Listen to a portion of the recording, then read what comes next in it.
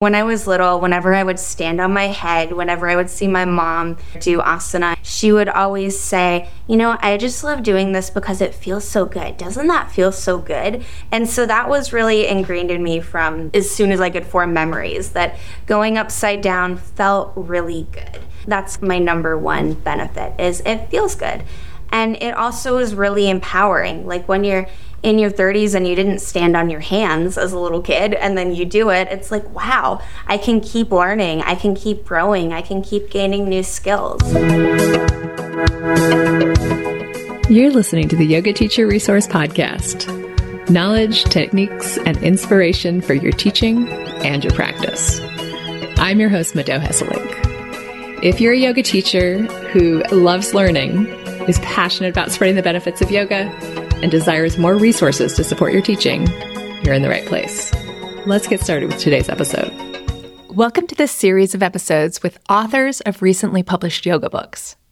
If you love books as much as I do, you'll enjoy a peek behind the scenes on why these yoga teachers felt called to write on their specific topic. And I hope you'll feel inspired to choose a few of them to add to your yoga library.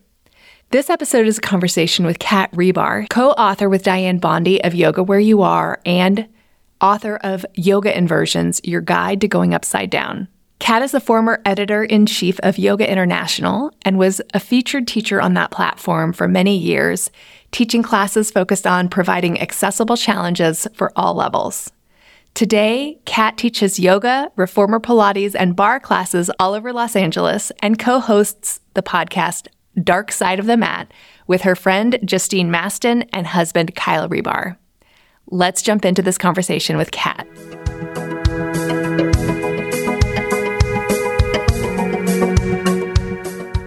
I'd love to start with your background of when you first started practicing yoga and why you decided to start teaching yoga. Oh yeah, absolutely. My first memory of yoga is my mom used to always do just a little bit of asana, like from time to time when she would exercise in our living room. And I would always hide around the corner when I was like 2 or 3 and wait for her to get into plow pose so I could run in and jump on her back. And she didn't like that very much.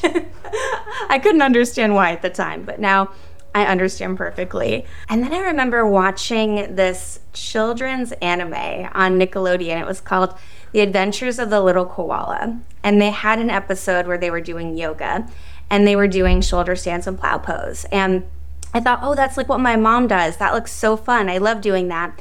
And I tried to teach my grandmother, my dad's mom, who was quite ill at the time. It was at the end of her life. I tried to teach her yoga, and I know it made her smile. So that was kind of my first memory was, okay, I can make somebody happy with yoga, and that's lovely. I was really serious about dance when I was a kid and did competitive cheer, and, it was very athletic. I learned later in life that I have ADHD, including the hyperactive type. And a lot of my friends who I danced with and cheered with did too. And it was kind of just like that was our outlet. That was our chance to get to move around and to feel successful at things. And when I tried yoga more seriously when I was a senior in high school, that's what I found. Like I felt it was something where I felt successful. I felt good at it right away. And when, necessarily struggle with some other things, struggle with sitting still and don't always feel like you're the best at everything, and just getting that positive reinforcement and positive feedback was really good for me and kept me at it. Actually, I was in a classical ballet program in college at the time, and I started teaching Pilates at my college, and then I started taking more yoga. And eventually I did like a, weekend yoga fit workshop to get quote unquote certified to teach yoga classes at my college, and then started teaching at the local YMCA. And the teachers there were Anisara teachers. I really liked those teachers, and I thought, I want to teach like them. But I couldn't afford the Anisara 200-hour training. So I started looking around at other trainings in my area and visited different studios and talked to different teachers and met this teacher, Karina Mirsky, who's I still adore. And at the time, she was a para yoga teacher. She doesn't teach that style anymore. But I remember just finding some connections with the philosophy that resonated with me from Anisara, and I really enjoyed practicing with her. So I did that training. And then she was at the time on faculty at the Himalayan Institute. And I'm like, 21, 22. I have no idea what I'm going to do. I left the college ballet program after my sophomore year for financial reasons and just, was teaching fitness classes, and yoga was like the thing that really spoke to me. So I thought, okay, I'm going to go live at the Himalayan Institute, which I did for a few years. And while I was there, I did more teacher trainings. I would go into New York to actually do the Anusara trainings, kind of bit by bit, and chip away at those. I did the trainings at the Himalayan Institute. I started teaching regular yoga classes there. And the work that I did there was for the print magazine, which at the time was Yoga Plus Joyful Living. And I had some really great mentors who knew a lot about editing, and they kind of took me under their wing and taught me how to edit articles.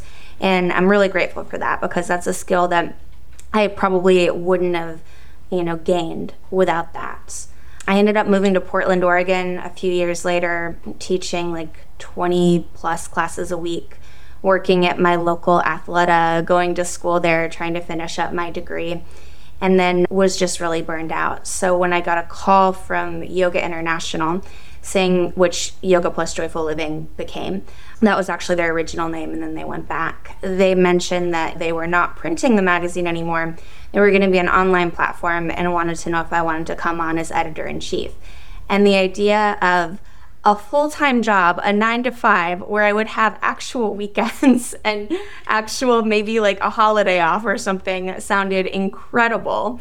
So I moved from Portland to the small town where they were in Pennsylvania. And that's actually where I met my husband, and we ended up moving out here to Los Angeles. And kind of ironically, now I'm right back to teaching like 20, 30 yoga classes a week and working 7 days a week with no days off. So it's kind of funny how 10 years later, life circles right back to that. But yeah, that's kind of the story.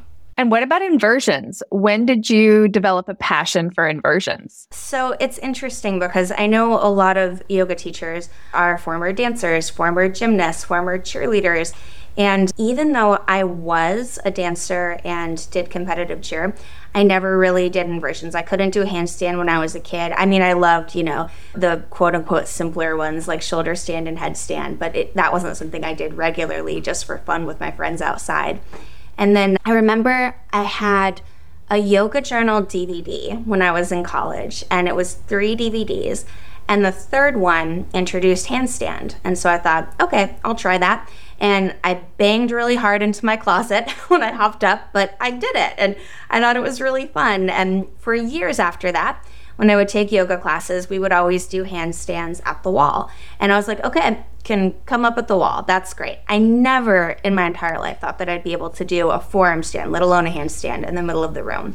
But one year I decided, I was having a really hard year, it was when I was living in Portland, that I just wanted a goal. I wanted to do something. So I thought, I'm going to learn how to do a handstand in the middle of the room. So you're just kind of looking up different resources online, because I always thought it was interesting that in yoga classes, it was always like, do a handstand here if you want, but they never really taught us how to do them. It was just like, if you can do it, great. Otherwise, it's the wall forever.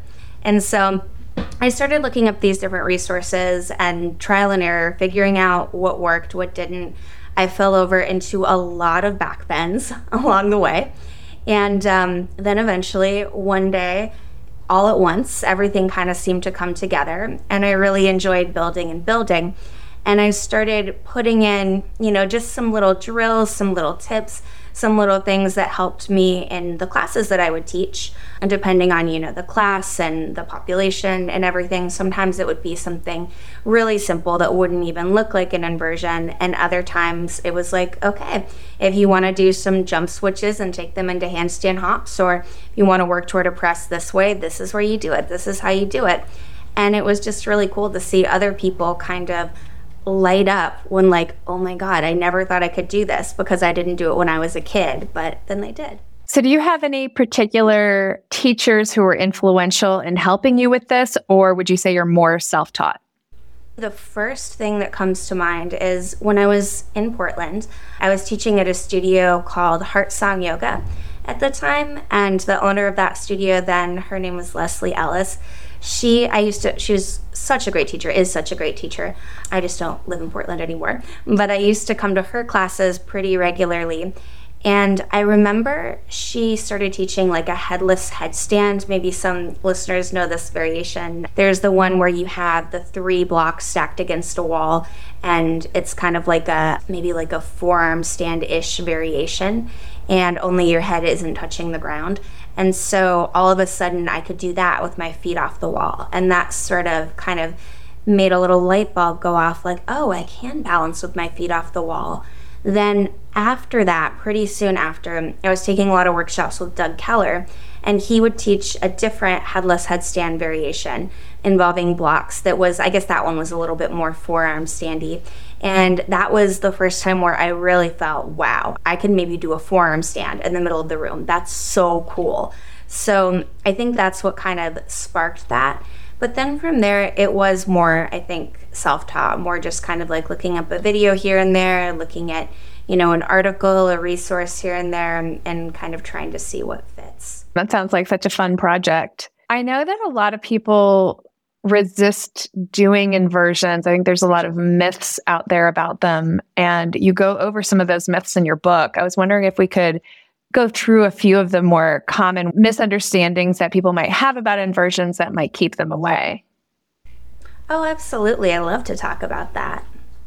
So the first one is that inversions are advanced and that you have to be advanced or have an advanced practice or have a certain type of body to practice inversions. When we see inversions depicted in yoga-related media, it usually is something wild, like you see, and there's nothing wrong with that. I mean, if you worked hard to learn a one-handed handstand, then great, awesome. But there are so many more inversions than one-handed handstands and so many reasons to do them other than doing like the most advanced variation ever.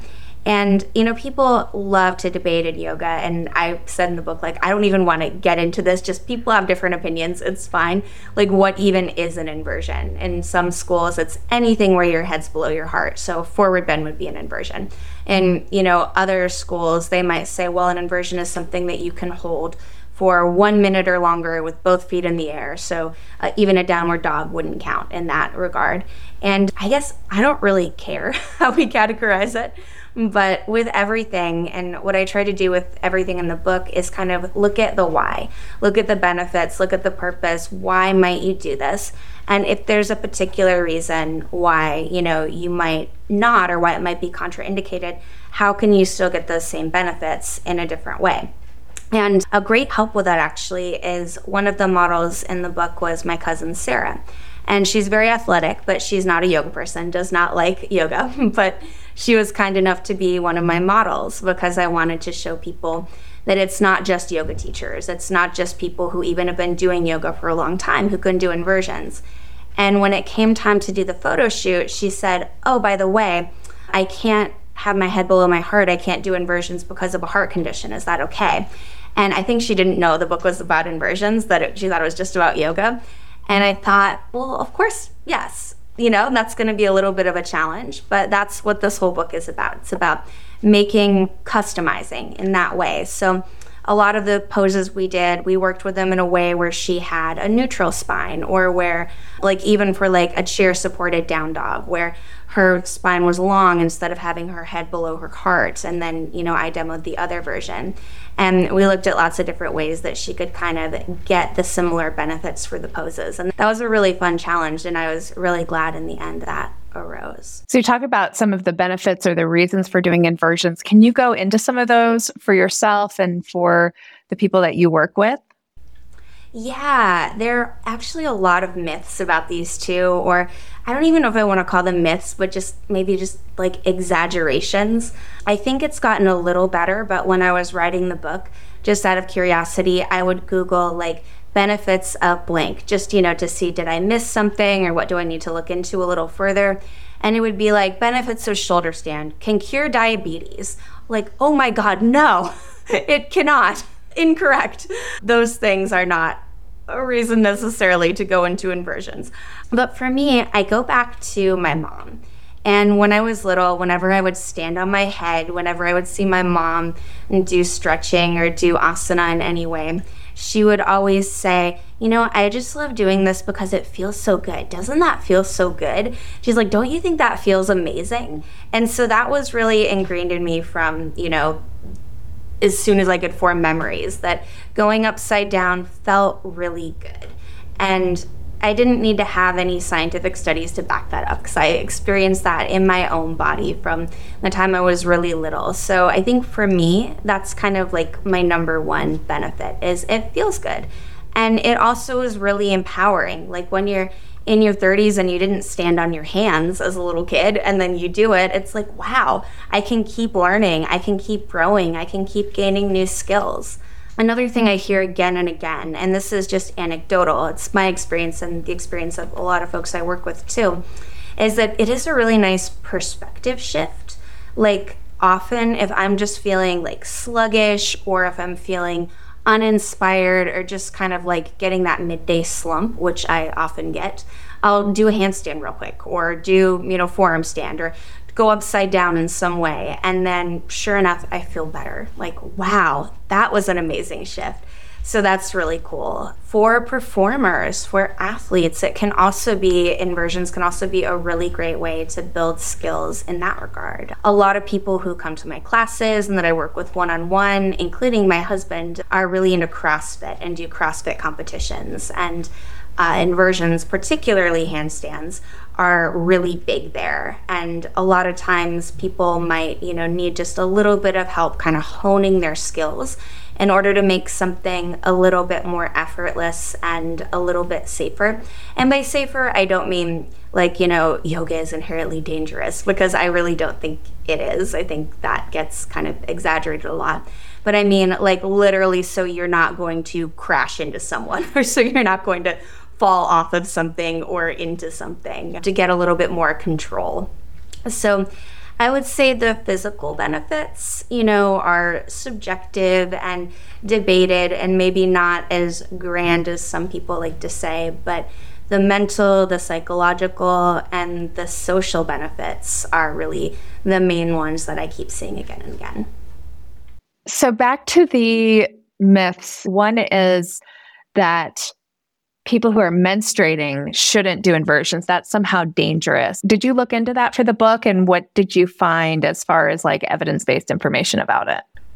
Yeah, I did look into it separately for the book, but I had also done quite a bit of fact checking in regard to that just when I was working with Yoga International, because people would write articles about that. So it was something that was already kind of on the forefront of my mind. And I think it's a complicated topic that's rooted in a lot of misogyny and also a lot of misunderstanding. I think about maybe why traditionally in yoga you might not do an inversion, and a lot of that has to do with the pranavayu and apanavayu and associating that with menstruation, which if that's somebody's belief, if that's somebody's part of their tradition, then, great. You don't have to do an inversion when you're menstruating. No one ever has to do an inversion for any reason if they don't want to. Like, up to you. As a yoga teacher, I want to make sure that I'm very clear that everyone has that autonomy. If you don't want to do it, don't do it.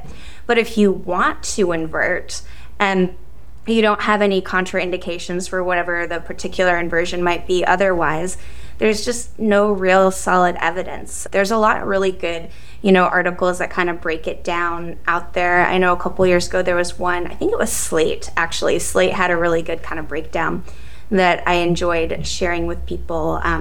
They talked about all of the other contexts where people who are menstruating go upside down, like, for example, being in outer space if they're an astronaut, or if they're a gymnast. Nobody ever tells gymnasts you can't do a handstand when you're menstruating. Like, that just doesn't happen. And a lot of what folks kind of used to think was that it could, I think there was one paper, and I'm not 100% sure that this is absolutely correct because it's off the top of my head, but there was one paper that might have suggested in the early 80s, something like that, that inverting could lead to endometriosis. And that was proven false by numerous other, I mean, I don't want to say proven because you can't really, it was shown likely to not be the case by lots of other follow-ups. And so that was kind of a myth that tended to persist. I do know people who have that condition who have said, it just doesn't feel good in my body to invert, when I'm menstruating. It makes it worse. I know other people who say, I feel so much better when I do. So again, it's having that autonomy, that it's not a one-size-fits-all kind of thing. It depends on so many intersecting factors. But also, when I'm doing a handstand, and I keep going back to handstands because that's what I like to do the most, but I'm doing a forearm stand, I'm doing whatever, I'm not there for like a half hour. I'm just going upside down for a couple seconds, up 30 seconds at most. And the rest of the time I'm right side up. So that's, it's pretty negligible as far as that goes.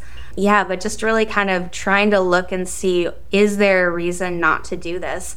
From a physiological point of view, I talked to OBGYNs and midwives about this during the fact-checking process, and they're just like, yeah, no, it's fine. And what about pregnancy?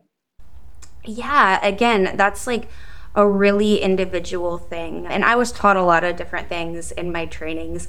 I remember one time I was on a training and they said, just don't do inversions during like weeks 12, 13, because that's when the placenta is adhering to the uterus. At least that's what I wrote in my notes. And so I said that in a class one day, and my friend came up to me and she's like, my dad has been an OBGYN for years, and I asked him about that, and he said that is not true. And so it's like, oh, okay. And I looked into it, and I was like, yeah, okay, that's not really true. Okay, cool. So it's just, you take things that you hear and you repeat them without really looking into them, and then you realize, no, that's not the case. So yeah, during pregnancy, I mean, again, if it feels good in your body, if you don't have a contraindication from your medical provider, and if you're not sure, ask. You're probably okay. Of course, when you get to, the later stages of pregnancy, it might not feel good. It might feel weird. Your center of gravity might be off, or maybe earlier it might make you feel nauseous.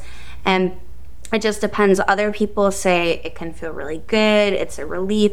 I mean, I kind of retired from teaching prenatal yoga. I would say that used to be something that I really specialized in and I did a lot, but these days it's not my main source of interest, so I don't as much.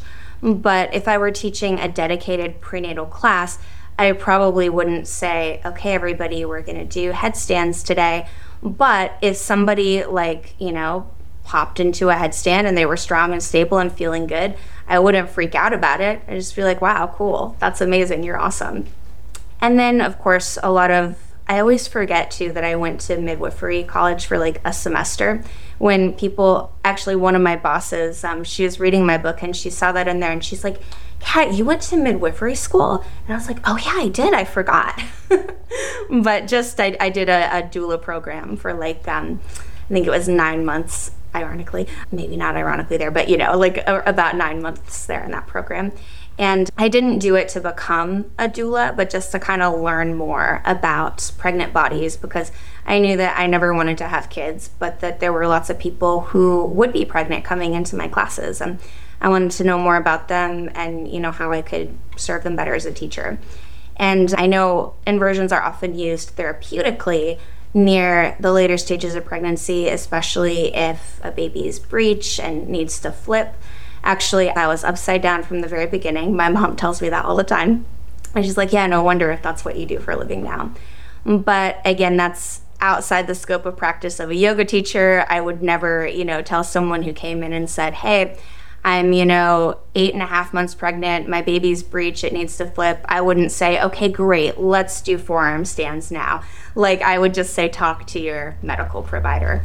But there are certainly reasons why a birth worker or physician might have someone do inversions during that time specifically.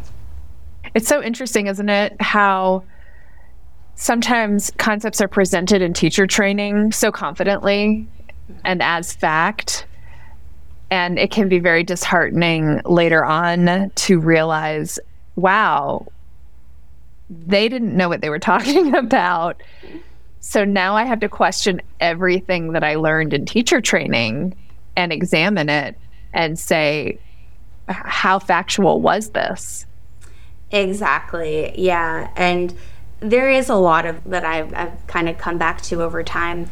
I do feel really grateful for a lot of the teachers, two of them that I mentioned, Karina and Leslie in particular, who are always very open to conversation around all those topics. Like, well, often you hear this, but that might not actually be true. It might not be true for everyone. We need more research about that. And I really appreciate that. And as a teacher, I try to go in with the same approach that, you know, there's so much that I don't know. And I try to be careful that just because I heard something, especially, you know, having had those moments where someone's like, actually, that's not really true. I'm like, oh, huh. I don't really know that. I was just repeating what someone else said. Cool. That, you know, to hopefully be really open-minded and keep questioning and keep learning. Yeah, I think a lot of times we want certainty, and we think that certainty of knowledge is going to give us confidence as a teacher. But what I actually find is that the most confident teachers out there hold what they know more loosely. And they really just show up fully for the people in the room, sharing their experience, sharing what they know without needing to be right about it, being okay being questioned about it, and being open to changing their minds if evidence is presented, other evidence is presented. Those to me are the teachers that I want to learn from. They're the people that I respect. And it's just so interesting to see there's this weird disconnect where people want the certainty and they think it's going to give them a certain result, but it doesn't exist. That's the problem. It's like a mirage. The certainty is a mirage, and it's a red flag for me these days. Oh my God, yes. Absolutely. Yeah, that's very true. Very well said. Yeah, and it's so interesting too because I know I started teaching yoga very young, like probably way too young. And I was like, I had no business teaching yoga. But, you know, that's how you learn, you grow as like a teenager. And I remember feeling very self-conscious about being so young.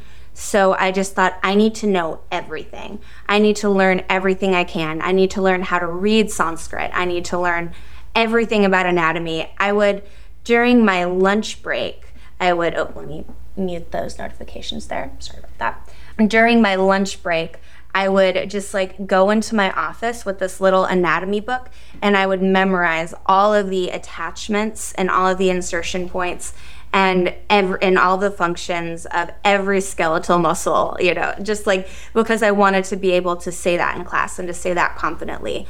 But now I'm so much more comfortable not knowing things, so much more comfortable making mistakes, being open to making mistakes and not feeling like a failure if I do. And a lot of that just kind of comes, like you said, like the more competent you are as a teacher, the more open you probably are to admitting there's so much you don't know. Absolutely. And with that, I think comes opening your perspective to other modalities as well. Can you talk a bit about which other modalities you've turned to that have influenced your inversion specifically?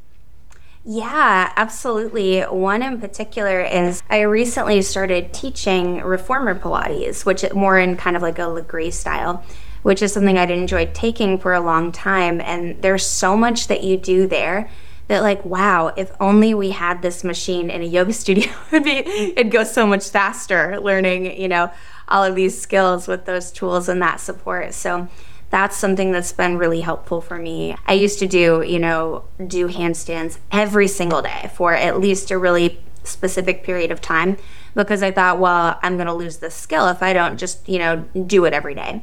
And now I do them, a few times a week, but not every day because I know that I'm doing the things that I need to do in between that'll keep up my strength and keep up my mobility and keep up my skills. So that's been, for me at least, Legree style Pilates has been really helpful.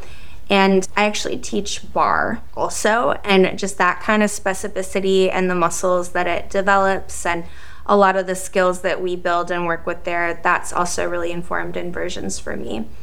I'm not a CrossFitter personally, but occasionally my husband will get me to go to a CrossFit class with him, usually a kettlebell class. And a lot of the work that they do there is very specific for training for handstands.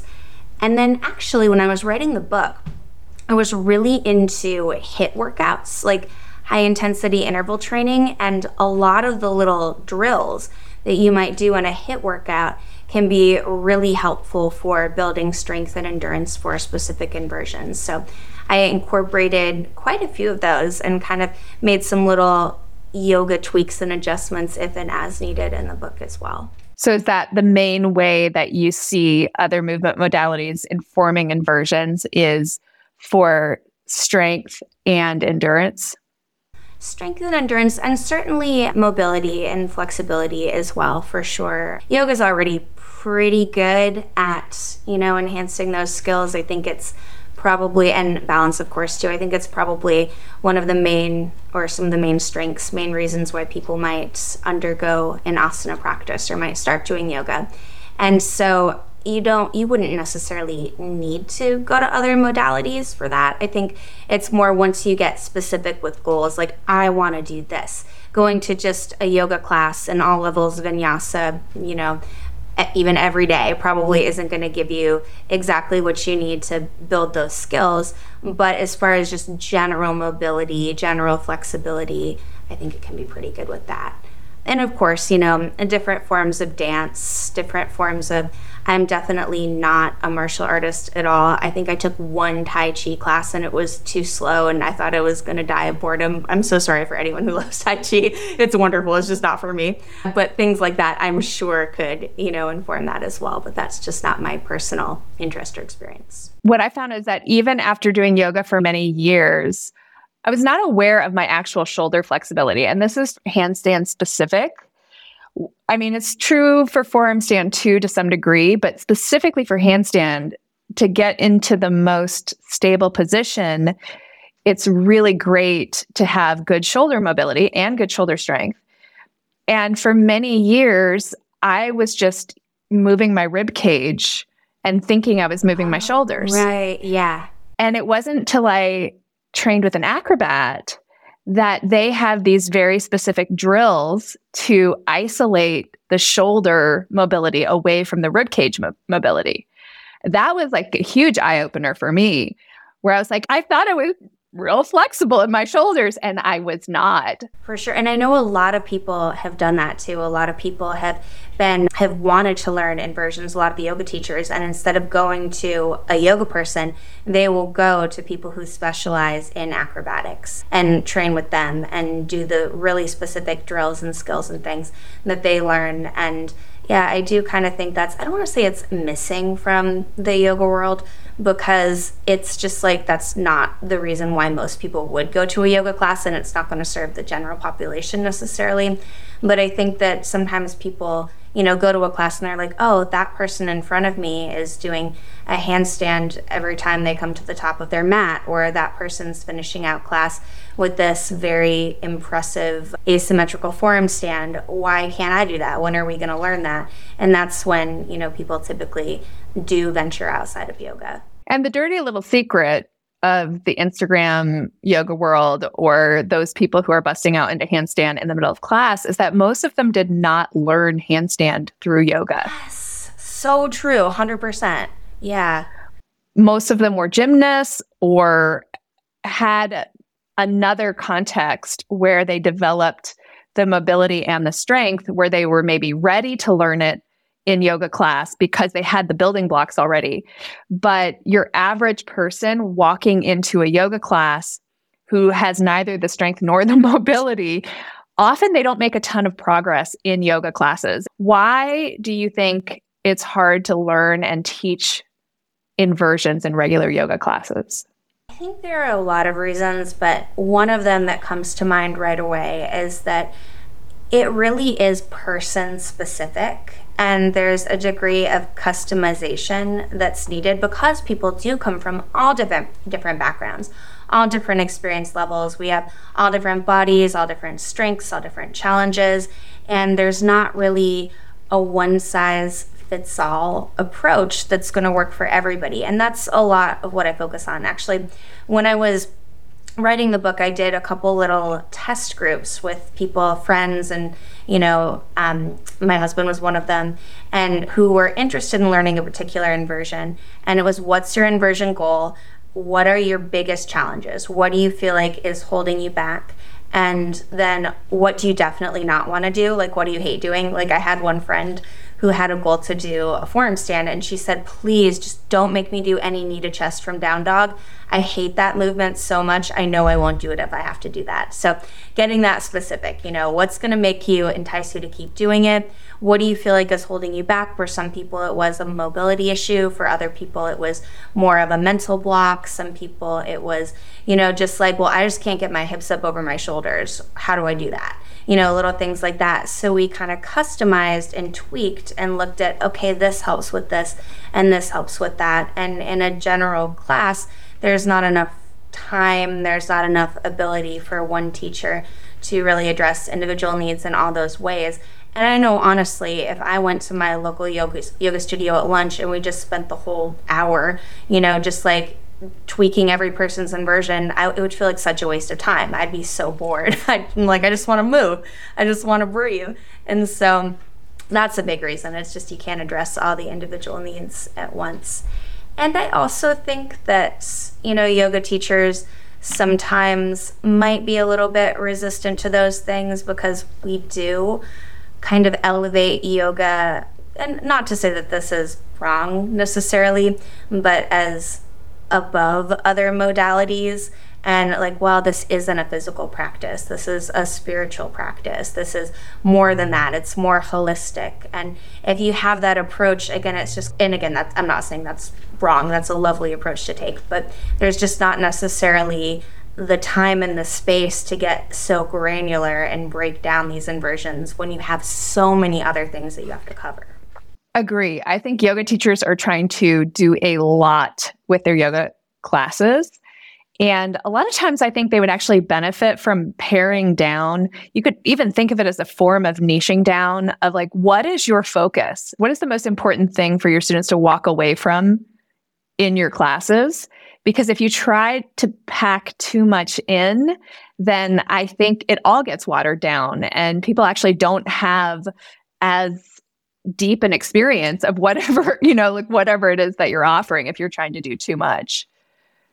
Yeah, absolutely. So your book is filled with like tons of exercises. It's really like a how-to book. And so you include a ton of different ideas and drills and variations. And so I'd love for you to share one that you describe in the book that you think is just really underutilized in yoga classes, that you think would be very useful for yoga teachers to know about, for yoga teachers to incorporate into their classes, but most people don't seem to know about it or do it. Yeah, definitely. So one thing that comes to mind right away is, how do I get my hips up over my shoulders? Like, that's not happening for me. And I have been, fortunate enough to have been born with a very long torso. So that was not ever really an issue for me because my hips are always up over my shoulders pretty much whenever I'm in a forward fold or, moving in that general direction. But it was interesting to me to see what a block that was for a lot of people.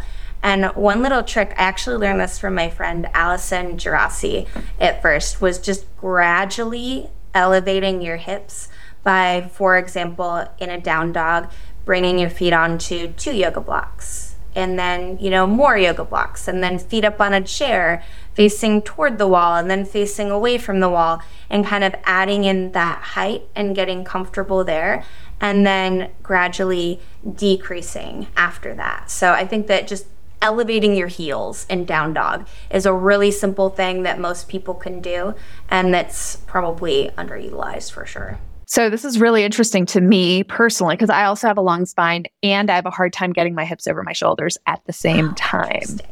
See, I have very Can I show you? Limbs. Yes, please do. Okay. I mean, I have short limbs and a long spine, and this is a trouble. So I think it might be fun. Let's see if I can. All right. So hard. I can see that. Yeah. Right? Yeah. But can you tell that I have a long spine? I totally do. I have short limbs and a long spine. This is... Absolutely, I can. Yeah, I'm like, that looks familiar. Yeah, totally. I think that honestly, that the stepping up onto yoga blocks or, a chair, stool, an ottoman, anything might be helpful. That's what I would do for sure. I love this. So experiential. I mean, why not, right? Exactly. Oh, and the other thing that's so funny is it may be like a hip flexor strength thing, because when I have my legs on the ground, I can do this super easy. When I change my orientation to gravity, then all of a sudden it's like my feet won't reach my wrists. Okay. Oh, interesting. Yeah. Look at this. Oh, the little toe taps. Yeah. Yeah. It's like, that's actually right there is a great drill. I mean, it's hard, but that's a drill that can be really helpful to just train those little toe taps up to wrist. And sometimes even doing like the opposite, where you have your hands on the blocks and then tapping your toes to the blocks, can be kind of a fun first step. And just kind of experimenting and seeing like, oh, what direction do I need a little bit more support in, or what direction needs to be elevated versus, and it's kind of a fun trial and error for sure. Yeah. So I think the fun thing about inversions is they do flip your brain around and they force you to encounter your body in a different way and like examine it from a different angle and say, why is that hard? Why does that work and that doesn't work?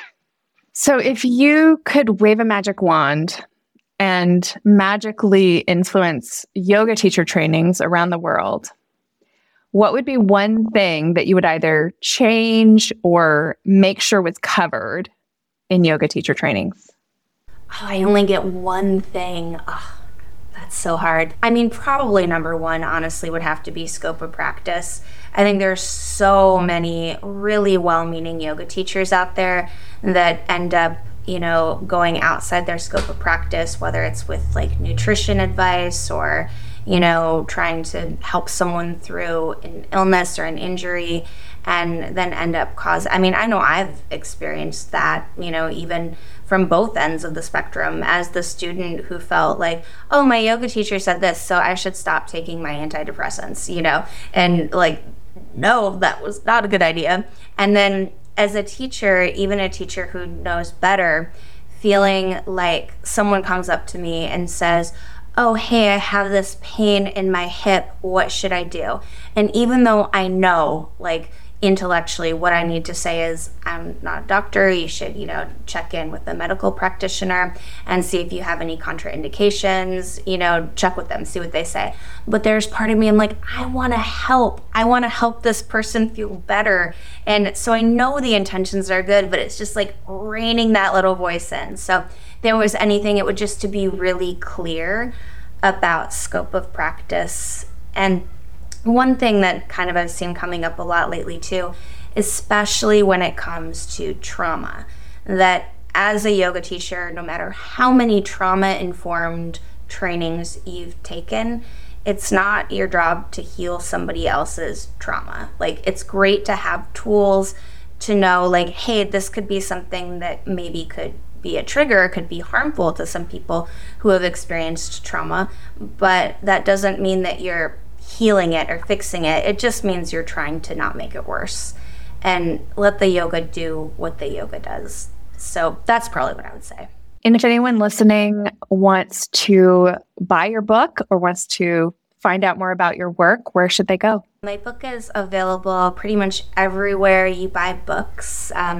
All the major retailers, Barnes & Noble, Amazon, Target. It's also available on Shambhala, on my publisher's website. They're an imprint of Penguin Random House, so you can get it right from Penguin Random House too if you want. And you can also learn more about it and all those places. And, independent bookshops, always like best place to get a book, of course. And you can find those online, your local ones. And then as far as learning more about me and my work, kathegberg.com. That's HE, A as in apple, G as in girl, BERG is my website with all my stuff. And I'm at Kat Hegbergler on Instagram, which is probably like the social media platform I utilize the most.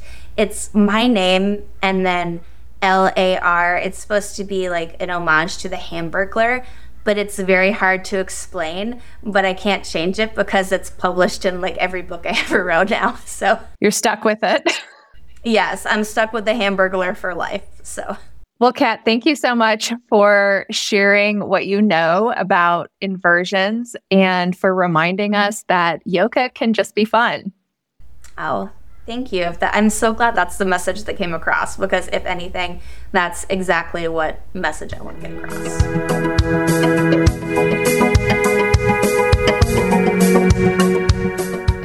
This episode is part of a series with authors of recently published yoga books.